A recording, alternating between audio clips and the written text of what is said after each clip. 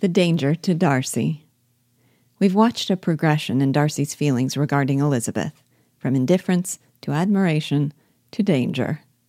I thought it might be valuable to take a closer look at that development and to reflect on the nature of the danger he ultimately feels he faces. Their first encounter is an unforgettable one, with him declaring her tolerable, but not handsome enough to tempt him. Does his indifference to Elizabeth betray an insufferable pride and haughty superiority? Does he, as he tells Bingley moments before, simply detest dancing with anyone who is not a close acquaintance? Do his position, wealth, and manners entitle him to look with condescension upon the crowd?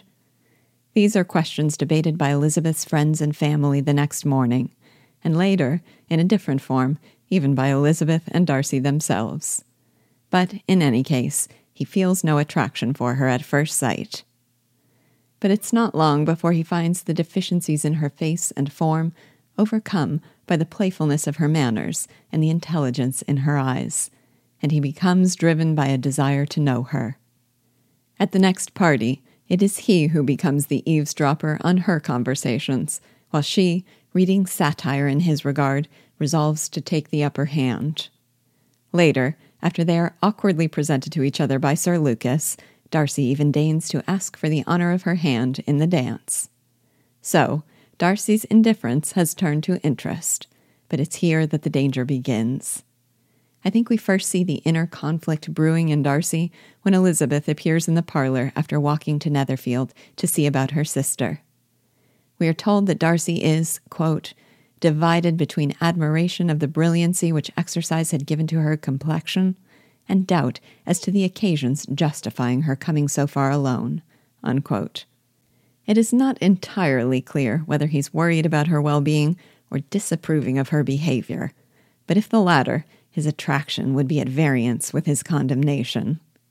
Later, when Miss Bingley seeks him as an ally in her derision of Elizabeth's wild appearance, dirty petticoat, and blousy hair, she says, "You observed it, Mr. Darcy, I'm sure, and I am inclined to think that you would not wish to see your sister make such an exhibition."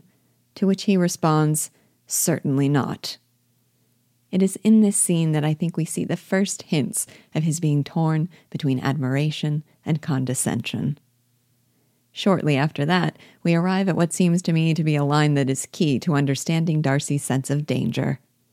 Miss Bingley makes a thinly veiled attempt to discredit Jane, and thereby Elizabeth, as potential partners when she speaks to her sister about something really directed at Bingley and Darcy. "I have an excessive regard for Miss Jane Bennet. She is really a very sweet girl, and I wish with all my heart she were well settled. But with such a father and mother, and such low connections, I'm afraid there's no chance of it. I think I've heard you say that their uncle is an attorney in Meryton. Yes, and they have another, who lives somewhere near Cheapside." "That is capital," added her sister, and they both laughed heartily. "If they had uncles enough to fill all Cheapside," cried Bingley, "it would not make them one jot less agreeable." "But it must very materially lessen their chance of marrying men of any consideration in the world," replied Darcy. I don't know about you, but I wondered at the time whether he was speaking to Bingley or himself. Perhaps he'd already begun to feel that he needed the reminder. Whoever it was intended for, this seems for him to be a firmly held belief. The Bennets are not marriage material. Nevertheless, with Elizabeth living beside him while she awaits the recovery of her sister, Darcy's regard for her grows, and before long he finds that he has never been so bewitched by any woman as he was by her. This is where his conflict becomes explicit. We are told that he really believed that were it not for the inferiority of her connections, he should be in some danger.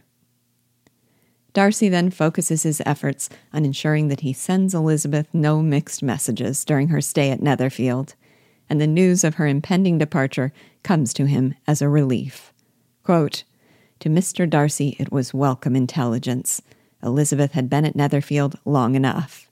She attracted him more than he liked, and Miss Bingley was uncivil to her and more teasing than usual to himself.